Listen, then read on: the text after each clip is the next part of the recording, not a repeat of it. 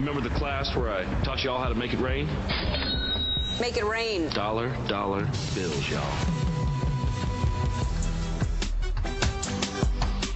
All right, here we go now on a Monday here, almost the last Monday, just another Monday here in 2019 before we usher in 2020, a new decade here. And, of course, we will be on our way to figuring out who the next Super Bowl champion is going to be. But before we get there, we got to finish out the regular season. Week 17 is almost upon us.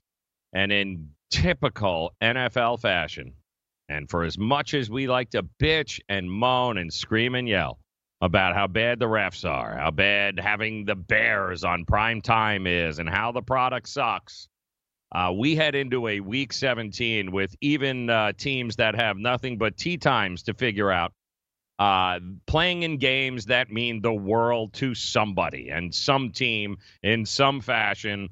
This is exactly what the NFL has wanted. That's exactly why they don't worry about the refs sucking, because they know all will be forgiven, because now we've got urgency coming up in Week 17. As while, yes, it's nice to know that Baltimore has secured the number 1 seed and that they could very well be the best team in the NFL right now. Congratulations. That is not what people are worried about. What people are worried about is what are they going to bring to the table taking on the Steelers, who still, even though they lost to the Jets, have a shot at the playoffs. But they got to beat Baltimore. Now, does Baltimore play its starters? Do they not play their starters? What do you do with the quarterback situation here? You go down the list of teams that are still on the fringe and even teams that are still in it, jockeying for position, including Seattle, San Francisco now, been flexed to the Monday night game. Lot on the line for both of those teams. How much effort will they bring? Won't they bring? All questions that, quite honestly, we won't know the answers until we watch the damn game, which is why the NFL remains king. It'll always remain king. We can bitch and moan and scream and yell all we want. Our asses are going to be parked in front of the television in Week 17 watching lowly-ass teams that we probably wouldn't watch during the season playing their Super Bowl in their playoff game, hoping to be able to knock down the other team. Dane, I've said it forever. I'll say it again. While it sucks having to watch Thursday night crap games and everything else that goes along with it, the NFL knows by the time we reach Week 16 and 17, urgency, yeah, that's what it's all about. And you know what? We are not going to be able to get enough of it this weekend. Yeah, good morning, Joe. Good morning, degenerates here on Make It Rain. Let's cock-a-doodle do it once again. Joe, you know, you always joke with me sometimes about how I watch, like, reality TV, you know, like Survivor and other things that maybe we could bet on. Well, this is why sports is the ultimate reality TV show, Joe. You know, and that's why sports are still in this streaming day and age, still what people need to watch live because people will be talking about it, because we don't know what will happen. And there's going to be a whole lot of that, not only tonight, but in Week 17 as well. It is still tight, looking for jockeying for position. You know, the Seattle Seahawks can literally finish like first, second, third, or fifth. You know, Minnesota, I think, can still be anywhere from like second to sixth. So there is a lot in terms of seeding in the AFC. We'll see about Tennessee and Pittsburgh. I think, you know, ironically, Oakland still has an outside shot. And obviously the NFC East, despite the Philadelphia win yesterday, is still left to be decided. But that's what it is, Joe. And I think what the NFL did, which was really smart, is after that rash of, I think, like the Colts resting their players about a decade ago with Tony Dungy, what they did is make Week 16 and Week 17 all divisional matchups. And I think that was a very smart move from the schedule makers, because they knew teams weren't going to rest their starters against a division rival, right? Or they would relish the chance to play spoiler and knock those teams out of the playoffs. So I think that was a great decision by the NFL, and it is coming to pass as we see some of the matchups next week. To your point, a team that's out of the playoffs may not have much on the line, but they will care to try to knock out their divisional rival out of their spot. We will see how many starters are playing. But what's funny to me, Joe, you say starters, right? And everyone thinks about, you know, like Lamar Jackson or key running backs or wide receivers. But there are 22 starters on every team. It's not like the starting right guard is going to get a rest. Don't forget, after Sunday, too, is this day called Monday. And this time next week, Yeah. it's going to be very interesting to see also another reason why people will tune in and follow and watch the NFL, which is why it's king, because it's the one sport that actually highlights a Black Monday here of sorts where teams are going to hit the reset button, and they've only been waiting till the season was over in order to be able to do it.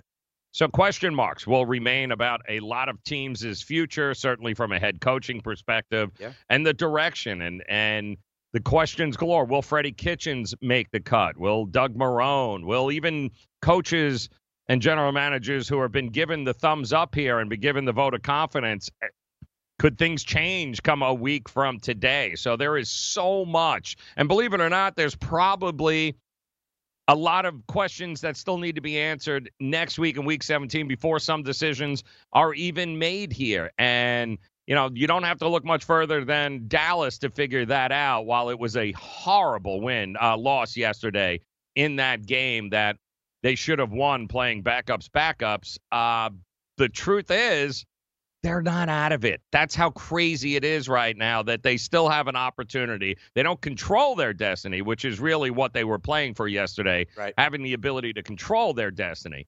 But Philadelphia, anybody to watch the Giants yesterday, you know, Giants aren't rolling over for Shermer.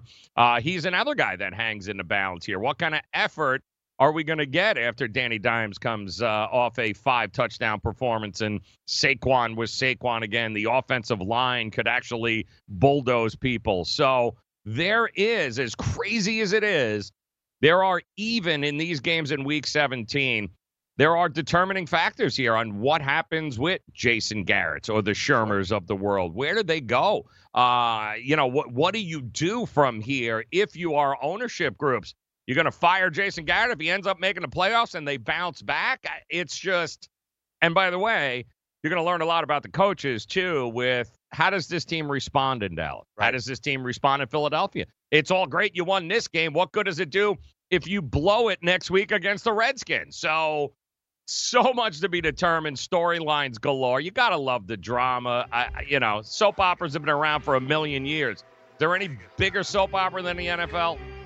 That's why I'm saying it is the real reality TV of this world, Joe. I completely agree with you. Not only head coaches, quarterbacks will have the last chance to put some stuff on tape, make their decision about them. He's playing for jobs, futures, careers, all in the NFL. So keep bitching and moaning about the refs. We'll be watching Week 17. SportsGrid.com. Betting insights and entertainment at your fingertips 24/7 as our team covers the most important topics in sports wagering. Real-time odds, predictive betting models, expert picks, and more. Want the edge? Then get on the grid. SportsGrid.com.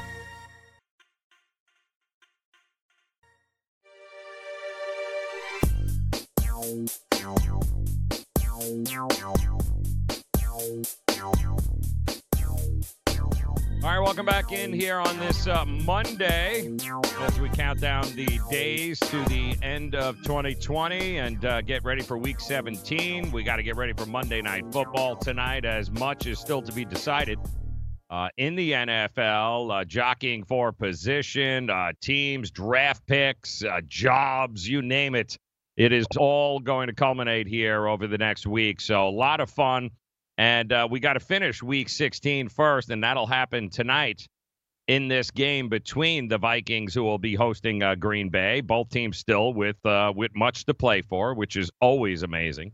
But there was a lot that happened yesterday in the NFL. We had records being broken yesterday. We had crazy performances, teams with absolutely nothing to play for, battling, not quitting. It was honestly probably one of the most entertaining Saturday and Sunday of football that we have seen in a long time in the NFL. And it's crazy to think because a lot of teams were playing yesterday with absolutely nothing on the line and still delivered some great performances.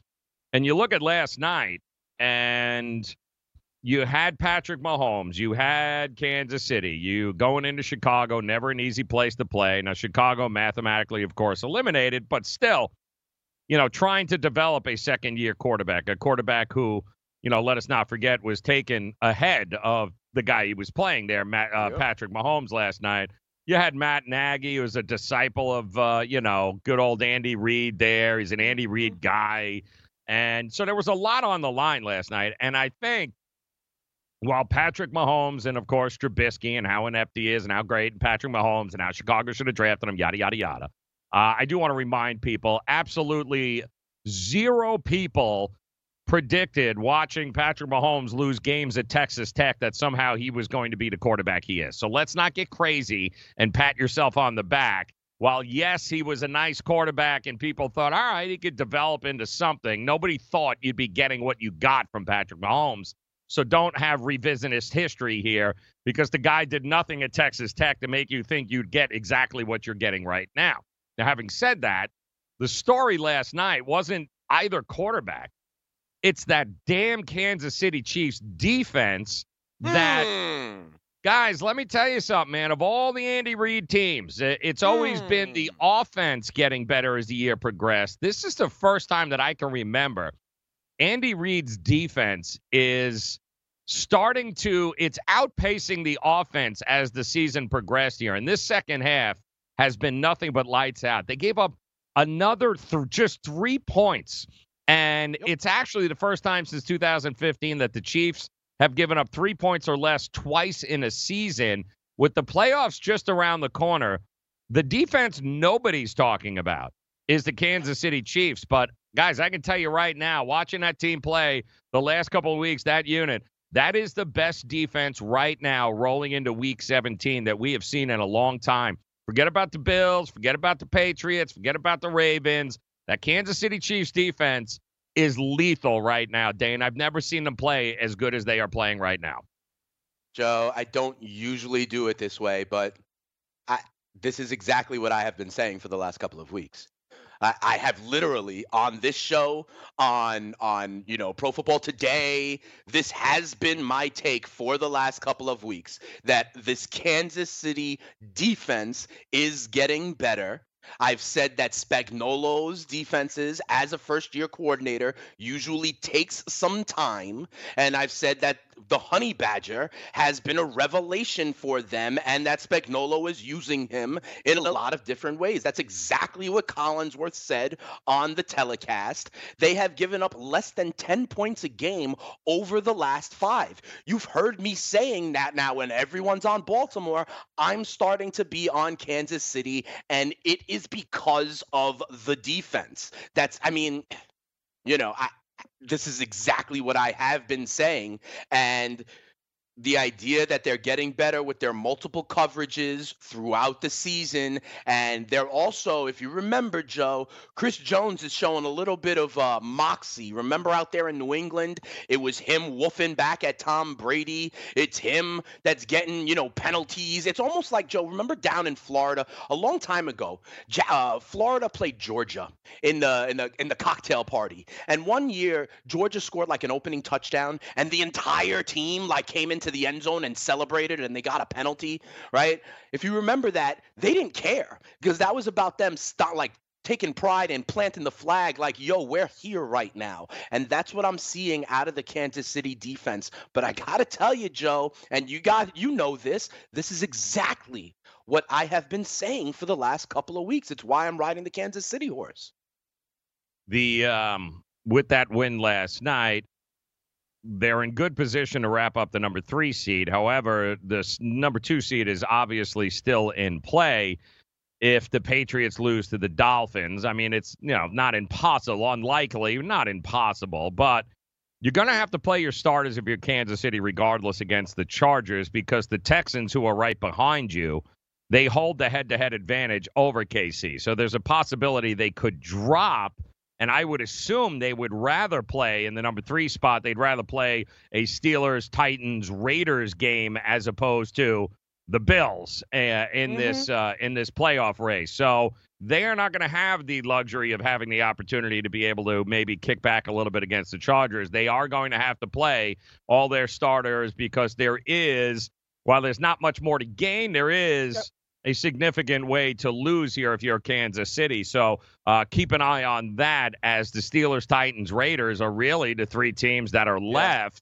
in order to And be Joe, able to secure that number 6 position. So, and I'd the fact also that say, we're Joe, even talking about the Raiders, can we just be honest here for a second?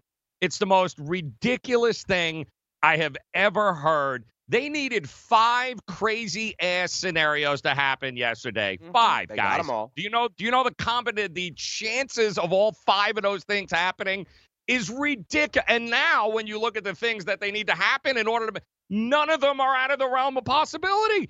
The hardest part was yesterday. They got it done, right. 5 outcomes needed to happen yesterday that would have equaled, by the way, somewhere around a 27.5-1 parlay if you had played them all together.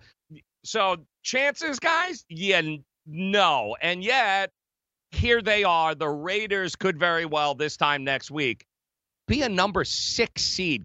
I can't even believe the words are coming out of my mouth, Dane. I really can't. Yeah, it is possible, and that's why they always say you need to win and get help, and that is the help that they have gotten. They got it. I do want to make one more point on Kansas City, though, Joe, about wanting to be in that 3 seed, like you said. Yes, you want to avoid Buffalo in the first round, right? I would much rather see, like you say, in Tennessee or, Pittsburgh with whoever they run out at quarterback, as opposed to Buffalo. But I think it's even more than that, Joe, for a team like Kansas City.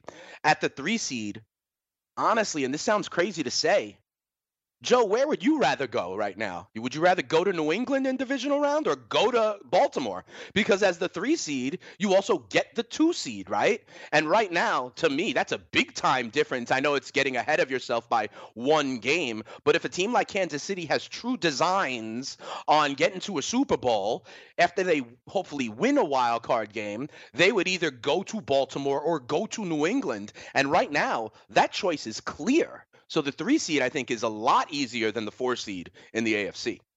I don't think they care. If it's me, I want Baltimore first, because that means I'm going to be getting a Baltimore Ravens team that, let's face it, guys, it's a long time between now, especially if they're going to, and I don't see any reason for them to play anybody and risk anything in Week 17 at this particular point. So that means Week 17, you start to sit. You got another week off. All right, so you don't have to play. So that means they're going to be coming on and playing that game after a 2.5, 3 weeks that they've actually played the starters, really competitive up there. That is a lifetime for players, guys, that require rhythm and especially running an RPO, which has a high probability of, fumbling the ball, dropping the ball if you're not in rhythm.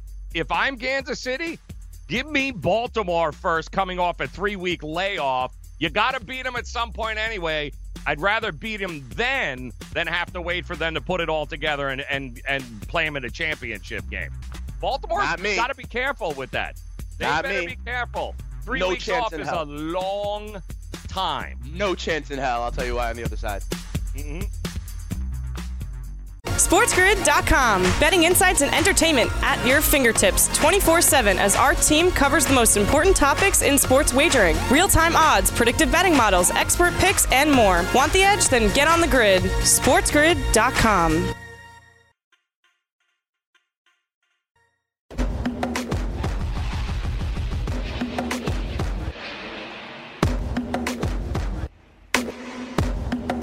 So if you want to head over to YouTube and you'd like to follow us here, you can certainly do so at Sports Grid Network. All the fantasy and sports wagering advice you need all the time on one place at YouTube. It is the Sports Grid Network. Also, follow us on Instagram at Sports Grid TV. And if you are a fan of the NHL, good chance you can light the lamp on DraftKings and FanDuel this NHL DFS season. Simply join DailyRoto.com and learn from the very best daily fantasy sports players. You can get updated fantasy hockey projections for NHL DFS. You can get line combinations and build stacks for tournaments, all in the Daily Roto NHL DFS lineup optimizer. So if you are playing daily fantasy hockey without using Daily Roto, well, you are pretty much doing it wrong there. Enter the promo code ACTION.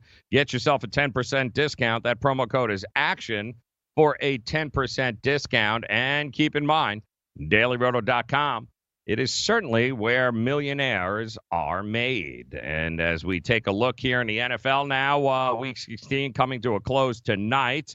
NFC matchup between Minnesota and Green Bay, much to be determined Over the next 7 or 8 days here, we will figure it out. Who is where, who is playing what. We do know who's definitely in, and certainly some teams that have an opportunity still, as bad as it may seem. Teams like, Dallas still have a shot. Teams like Tennessee's still have a shot. Pittsburgh and the damn Oakland Raiders, which is mind-blowing to me that if Gruden go out and play the lotto, my friend, because that is crazy that we find ourselves in a spot where the Raiders, off of a report yesterday before that game that the Raiders are in the market for a quarterback. And Derek Carr goes out and just absolutely lights them up there. A pretty darn good, healthy Chargers defense in what might as well have been a home game for Oakland, by the way. That was ridiculous. Damn, dude. They actually had to go in the third quarter. They had to go silent because they could not hear. The Chargers. And to only have 12 yards rushing between Austin Eckler and Melvin Gordon. Now, I get it. They were playing some inspired football there, Oakland. They won 24-17. Yep. They won the yardage, 366 to 284. I mean, 99-19 was the rushing yard comparison there. And Josh Jacobs, by the way, didn't finish the game. So it just absolutely ridiculous. He lit him up for you. First drive, 3 for 3, touchdown, Derek Carr. Comes back in the second half, goes a perfect 10 for 10, lights him up again. I mean, he didn't have an incompletion in the second half. And yes, guys, everyone's back to the same conversation with quarterbacks, right? Derek Carr, get rid of him. Get rid of Jameis. Okay, now what? Now what the hell are you supposed to do? So it's so frustrating, those two quarterbacks in different ways, because they show you those flashes of, yes, they get it. They can absolutely do it. And then they do, like, how many times are you going to fumble the ball reaching for the pylon? Just asking for a friend. I'm sorry, Derek Carr. How many times are you going to throw 14 interceptions there, Jameis? They are frustrating as all hell, but I still think the good outweighs the bad with those guys. And if you're Gruden, if Oakland, is it not the story of the entire year if Oakland somehow makes the playoff as the number 6 seed? I don't know granted, it's nice, Tomlin, coach of the year, what you've managed to do without a quarterback. But is Gruden not the coach of the year if he manages to get this team to the playoffs in a number 6 seed? We could go through all of the cases for coach of the year. I think he's definitely in the running. Okay. He's definitely one of the top 3, let's say, finalists. I do think there's some other guys who deserve consideration as well. But yes, Gruden deserves to be in there. When you talk about quarterbacks like Carr or Jameis, and we see flashes of guys like Brissett, who for a few weeks thought he could do it, and then he falls off. The other interesting part of it to me is you mentioned the coaches too, right? With Carr, it's a guy like Gruden, who just wants the right piece of clay with his quarterback camp and thinks he can mold, right? In Tampa, Joe, you got Bruce Arians, right? Who they thought he was going to come in and mold them. And it's so funny how these coaches, and now in this case, I'm talking about Arians or Gruden or maybe a Frank Reich even, right? Who are like, yeah, if I just get the guy, I can make it work with him. So when you talk about this quarterback merry-go-round that I'm so excited to play with you, Joe, like at some point maybe next week where we look at all the options, and you got to now put Oakland in there, right? Just like we thought about putting Matt Stafford in there, eventually. It's going to be so interesting because maybe the answer is just that. Maybe it's like a clean slate kind of thing, when you say, where does Tennessee go for the grass to be greener? Maybe the answer is Derek Carr. You know what I mean? So I do think that is interesting. And for Oakland, Joe, the things they need to happen now, the quote-unquote help that they need, it's very possible. They need Tennessee to go on the road and lose to Houston. Yeah, that can happen when Houston, could still have seeding with Kansas City involved, right? Yep. They need Pittsburgh to go on the road to, Baltimore and lose. And I don't think we're going to see Lamar Jackson. I don't think we're going to see Mark Ingram, who left with a calf injury. I don't think we're going to see Mark Andrews, who was a little gimpy. But guess what? Bob Griffin in that offense, I think, can beat them, Joe. I really do. And then what are we talking about? Can Oakland go on the road and beat Drew Lock? Yeah, they can. That might be the toughest one of the three outcomes that they need, Joe, is for Oakland to take care of business on the road by themselves, because as we made the point, Joe, with the scheduling, right, in division in week 17 with these division rivals, it's not like Denver won't also relish the chance to end that kind of narrative for the Raiders in their last season in Oakland. Raider Nation would go ballistic, and if you are Gruden on your way to Vegas, yeah, man, you keep playing them fucking you keep playing those 9-10 team parlays there, and good luck with you there, because luck is exactly what you've got going on there. I've never seen it. I've never seen a dude that lucky in one week when we're sticking a fork in him. Oh, we got to move on from Derek Carr. We got to, there's some rumors. We're going to, and then the dude comes out, lights it up. They did the same thing to Jacoby Brissett, by the way. The rumors came out. Jacoby Brissett gets lit up, right, in the media. They're looking, they're definitely in the market for a new quarterback. So both guys say, you know what, the heck with that. And both guys go out of their way to light up the opposing teams. And now you go, whoa, all right, Jacoby Brissett, where was that? And you know what? Also, maybe it's not so much luck either. Maybe both of these guys, and, this is also, we should talk about that. Sometimes a change of scenery is not a bad thing. I don't think that it's these guys can't play. I just think sometimes it's not a good fit, but I wouldn't stick a fork in Derek Carr, Jameis Winston, even if they move on to other teams. Ryan Tannehill is the shining example of that. Sure. You telling me, Joe, that, and there's other ones, right? Like, I completely agree with you. That's why it's like, maybe what's behind door number 3? Who's to tell me that, like, you put Marcus Mariota on another team next year in a different system with a different head coach that really believes in what they're doing and wants to organize it all around him the way Baltimore did. Like, who's to say he doesn't latch on and I'm throwing something out like Carolina next year, right? And they organize the offense, and North Turner's like, hey, we almost had Cam Newton with his mobility, and I can make it work now because Marcus is like maybe a better – decision maker, right? It can happen. And Joe, remember a couple of weeks ago, I think it was 3 weeks ago at this point in time, on a random Sunday morning, there were reports that, the Chargers would be comfortable benching Phillip Rivers. What did Phillip Rivers do that day? What did he do that day? He threw for 3 and no interceptions for like the only time all year, right? It's amazing what a swift kick in the butt can do for you, kind of perception media. You talked about it with Brissett. You talk about it with Carr. I remember it happened with Phillip Rivers. And not for nothing, we were hearing this narrative all weekend long about what the Bucs were going to do with Jameis Winston as well. Yeah. And look at the dude tonight, man. Kirk Cousins. Another situation where he's all right. He's stuck in Washington. I'm like, we'll franchise tag him. And here he is, right team, right situation at the right time. I do think there are some quarterbacks, too, that there are some quarterbacks that will forever be backups, I think. The Ryan Fitzpatricks of the world.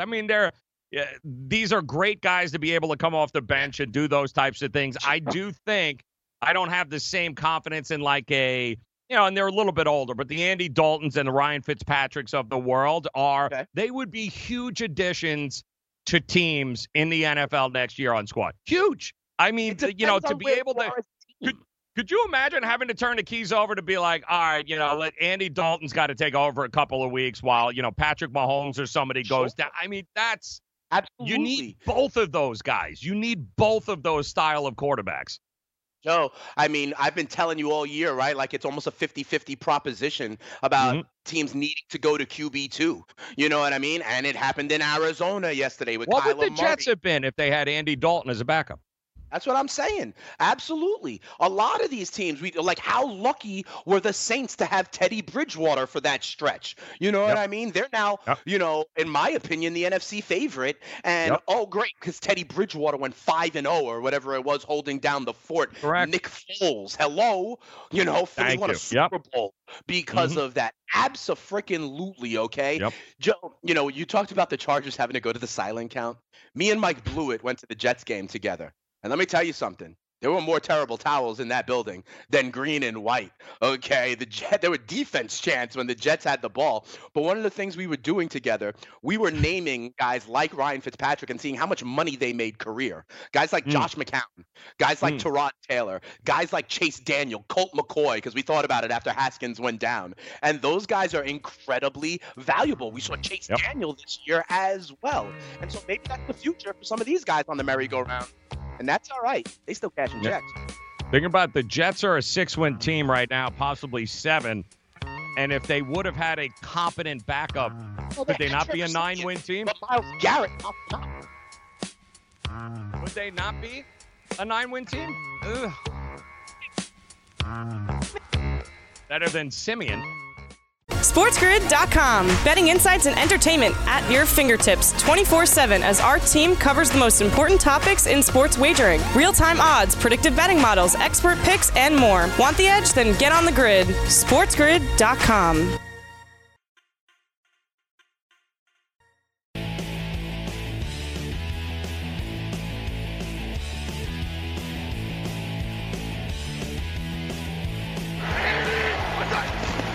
And it is Peterson, and it is a touchdown for Adrian Peterson.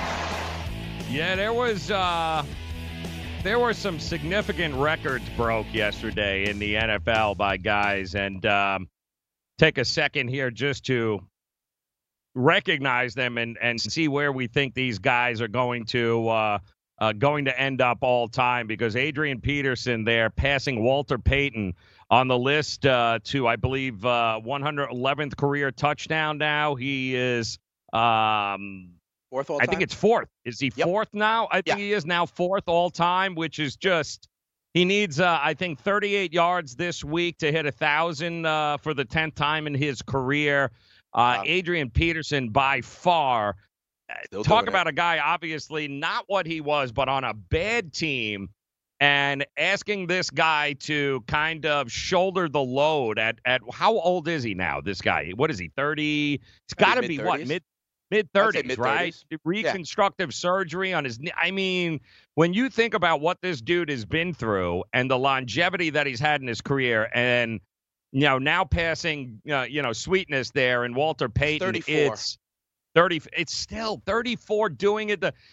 And he looks, no crap. Does he not look 28 out there the way he was running? He looks better than Frank Gore does. I'll tell you that. I agree, like man. Totally. And this is not, I don't mean to be like negative to Frank Gore. I'm just saying like another older running back. But AP does look like he has more tread on the tires. It's amazing. Yes. It's crazy. And you talk about him shouldering the load. The other back in Washington is Darius Geis, who can't stay on the field. And that, I just think it's a nice juxtaposition, right? You talk about the NFL is not for long. The average career for a running back is like 3.5 years. Yep. And there you have guys like Frank Gore and Adrian Peterson, who absolutely is shouldering the load and looking just fine. Yep. And then, of course, there was this record broken yesterday. Michael Thomas locked to the left. Breeze looking his way, and there it is. A new NFL record, reaching across for a touchdown. How about it? Congratulations to Michael Thomas, and what a way to do it. Yeah, Michael Thomas set a record that has stood for 17 years. And by the way, no one's even come within 6 catches of this record. Nobody's come within 6 of this record, but he passes Marvin Harrison in the record books now. 143 catches in one season. Ironic that, Marvin had Peyton throwing to him, and of course, Michael Thomas, in a very short career here so far, has got Drew Brees throwing to him, but he's up to 145 catches on the year. He caught 12 yesterday in that game for 136 yards. Ninth time he's caught double digits. And don't forget, this was, like you said, 5 games this year without Drew Brees. Without Drew Brees throwing the ball to him. And he's still, he just got his contract, guys. And I know there were some people worrying like, he finally got his money, $100 million wide receiver. Here he goes. Well, not this kid is right. He has done everything right, everything along the step of the way. And I shudder to think, now, granted, he's got Brees, but if he can find himself another competent quarterback for the second half of his career, there is no telling what this guy can do. He is beyond clutch, Dane, at this point. Yeah, absolutely. There's a couple of things at play here, right? I don't understand why, the entire stadium knows where Drew Brees is going. It's not only the 145 receptions, their completion percentage together, Joe, is literally like around 90% on his targets. It's like it's such a crazy thing. Like, you're going to complete 90% of the balls you throw to this guy, and he averages like it's a first down waiting to happen. You want a 90% chance at a first down? Target Michael Thomas. It's absolutely amazing, and I wonder, though, if New Orleans ever addresses trying to find the true number 2 opposite him. And I guess you can call a guy like Alvin Kamara or what have you, but imagine if they had that together. And yes, it is important that he has Drew Brees as a quarterback. That's why I always consider DeAndre Hopkins the best, because he did it with piss poor quarterback play for about a decade. You know what I mean? He doesn't have the luxury of having Drew Brees or Julio, who has Matt Ryan, or any of those things. But absolutely, one of the things we're talking about, Joe, in the fantasy community, I was talking about it with Mike Blewett yesterday, is, does he get drafted number 1 overall next year in fantasy drafts? Usually you take a running back, and a guy like McCaffrey or Saquon or Dalvin Cook even. But, there's an argument to be made to take Michael Thomas as the number 1 overall draft pick in fantasy next year if it's a PPR kind of format, because, what is more guaranteed, barring injury, than the fact that Michael Thomas, with Drew Brees as his quarterback, is going to produce week in and week out? He could be, if he's fortunate enough. And when you look at the game's all-time greatest, when you look at Jerry Rice, part of what Jerry Rice's success was the fact that he went from one Hall of Fame quarterback to another Hall of Fame quarterback. Nice. Montana was really at the end of the road when he first came up, and then he got Steve Young afterwards, and it worked out. I mean, Marvin Harrison was fortunate enough. He had Peyton, his entire career there. Unfortunately, Michael Thomas is coming in where, listen, he's 41 years old. You might have another year or so out of him. So it's going to be very important of what happens next, I think, if we're going to be talking record books. But there's no doubt about it. You have to consider this guy to be that next generation Jerry Rice, that guy that you just throw it his way. Throw it his way. You know it's coming. You still can't stop him. Technique and everything is just flat out amazing. And then you got this guy at 23 years old who very well might be bordering, depending on what happens here over the next couple of years, outside of Barry Sanders, maybe one of the biggest wastes of talent the NFL has seen, as Christian McCaffrey became the first running back yesterday, guys, in the history of the NFL. Think about that. First running back history of the NFL to have back-to-back 100-catch seasons. This guy, talk about versatility. By the way, they lost 38-6. But that is crazy. On his 6th catch of the day, by the way, he'd finish, he got 15 of them for 119 yards and a total of 173 yards from scrimmage. He's only 23. He's got a chance to rewrite history here, Dane. And also, he could be a legend, guys. When we're talking about, the way we talked about Jim Brown, about how he was a game changer, this kid has that potential, that kind of ability to be a game changer. And I'm just so worried he's going to be stuck in a city and a team and a franchise that can't figure it out during the prime of his career. I mean, 23 to 28, Dane, the next 5 years. I worry that we're going to be talking about him in the next couple of years going, man, not only was he like Barry Sanders and maybe numbers-wise and ability, but, also stuck in a franchise that can't get it straight, that can't win more than 6 games a year. Is he not the current NFL version of Mike Trout right now? He really is. Yeah, it really is. Yeah, like wasting away on that kind of level. And some of those stat is amazing, right? Like back-to-back 100 catch from a running back. Part of that is this new passing league that we're in, right? All their stats are a little bit inflated. But here's the thing I'll also say to further your point, Joe. He did this on a team where he had 3 different starting quarterbacks throughout that season, Yep. 2 different head coaches throughout that season. And guess what? Next year, he's going to have a new head coach, probably a new quarterback, probably a new system, right? Yep. And it won't effing matter, Joe. You know, when I just finished talking about Michael Thomas, is he the number 1 overall pick in fantasy? Your other option, quite frankly, is Christian McCaffrey. These are guys that are matchup proof, that are apparently quarterback proof as well. I mentioned with McCaffrey, and Joe, the last point on Thomas, I looked at his stats, Joe, the 5 weeks of Teddy Bridgewater, talking about doesn't matter the quarterback. So with Teddy Bridgewater, Michael Thomas, 9 for 95. 11 for 182 and 2 touchdowns, 8 for 89, 9 for 131, and 11 for 112 and a touchdown. I mean, that's okay too. Don't matter the quarterback, it seems like. Yeah, the kid is both of those guys. And I'm wondering, he's got 100 catches. And when you just compare it to, let's say, Michael Thomas got 143, 145 on the season. He's a wide receiver. You're talking about a running back, like a running back. Lamar Jackson's rushing yards. We're talking about Christian McCaffrey's same type of thing. Big potential. You know, it's out of control.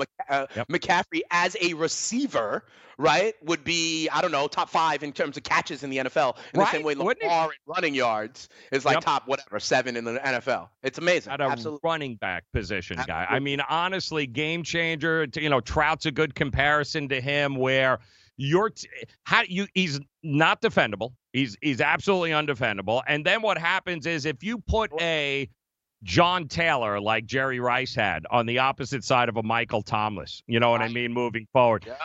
You give them, like a James Lofton, you give them a second option. Right. You can't. I mean, right now, listen, if you wanted to take Michael Thomas out, go ahead. You can take Michael Thomas out. You're right. You want to go ahead but yeah, good luck. They've got enough other weapons and a quarterback that can you're done. Like you don't. And the same thing with McCaffrey. How do you stop McCaffrey? Like, how do you even game plan for that? That's right. If you want to try and stop Michael Thomas, guess what?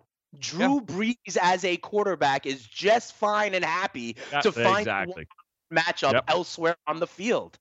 Like it's all good, you know what I mean? And I've said it, like Des Bryant came in there mid-season last year. That's why when we mention names like Odell Beckham, or maybe not Odell for that team, but we mention a guy like AJ Green, I always bring up New Orleans, right? Because I've always said, imagine if there was something on the other side to take away attention.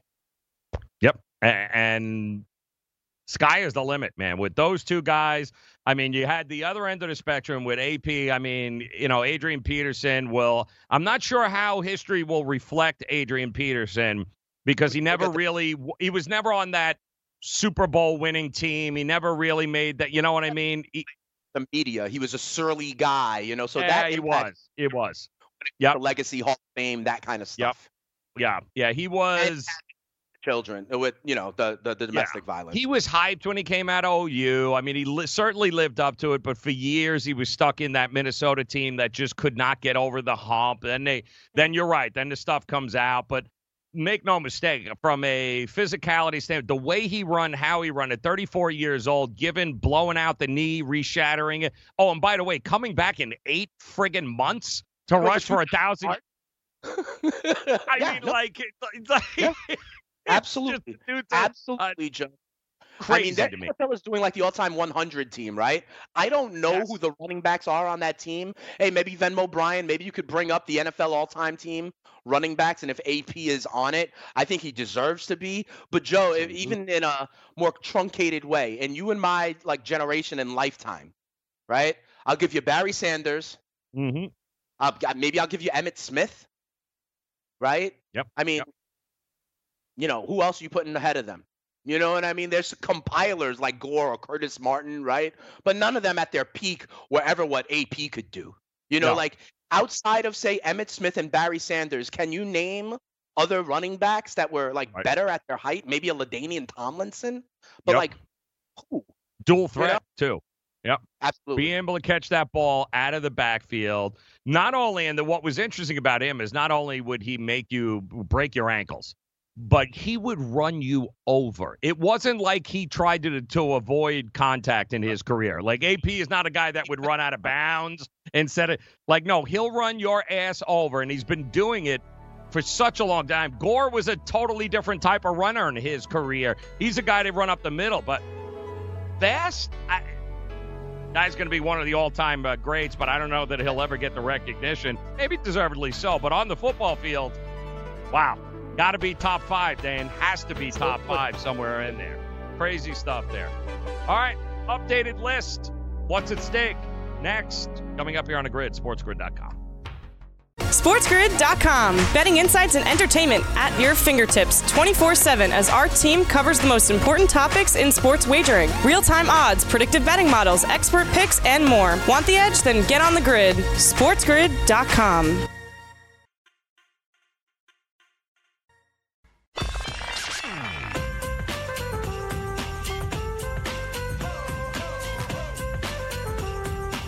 All right, got a little Monday Night Football coming up. We'll take a look at that game coming up next hour as we look to close Week 16 here of the NFL season in great fashion. And there does seem to be some line movement in this game looking forward. But what we've had so far, Saturday and Sunday in the NFL, we saw favorites dominate 7-5 against the number on Sunday, 8-6-1. Total so far in Week 16. 1-1-1, believe it or not, against the number on Saturday's 3 games. Unders continue to dominate, 8-4 yesterday, 9-6 for the week. And Eagles seem to be one of the dogs that people just. It was plus 120 yesterday, and I know Dallas Cowboy fans are in mourning here today. And maybe the saddest and hardest pill to swallow was the fact that, man, they had that final drive, number one, the overthrow, and then the hitting Michael Gallup not once but twice in the hands and him not being able to pull it down was just execution. 7 drops on the day by Dallas Cowboys receivers. And I know Dak is going to take a lot of crap, but the truth is he was hitting guys in the hands all day. And they weren't making plays. And then Amari Cooper on 4th down, right? Here it is. On the sideline. He's on the sideline. And then you throw it to Gallup, and it hits him right in the face again.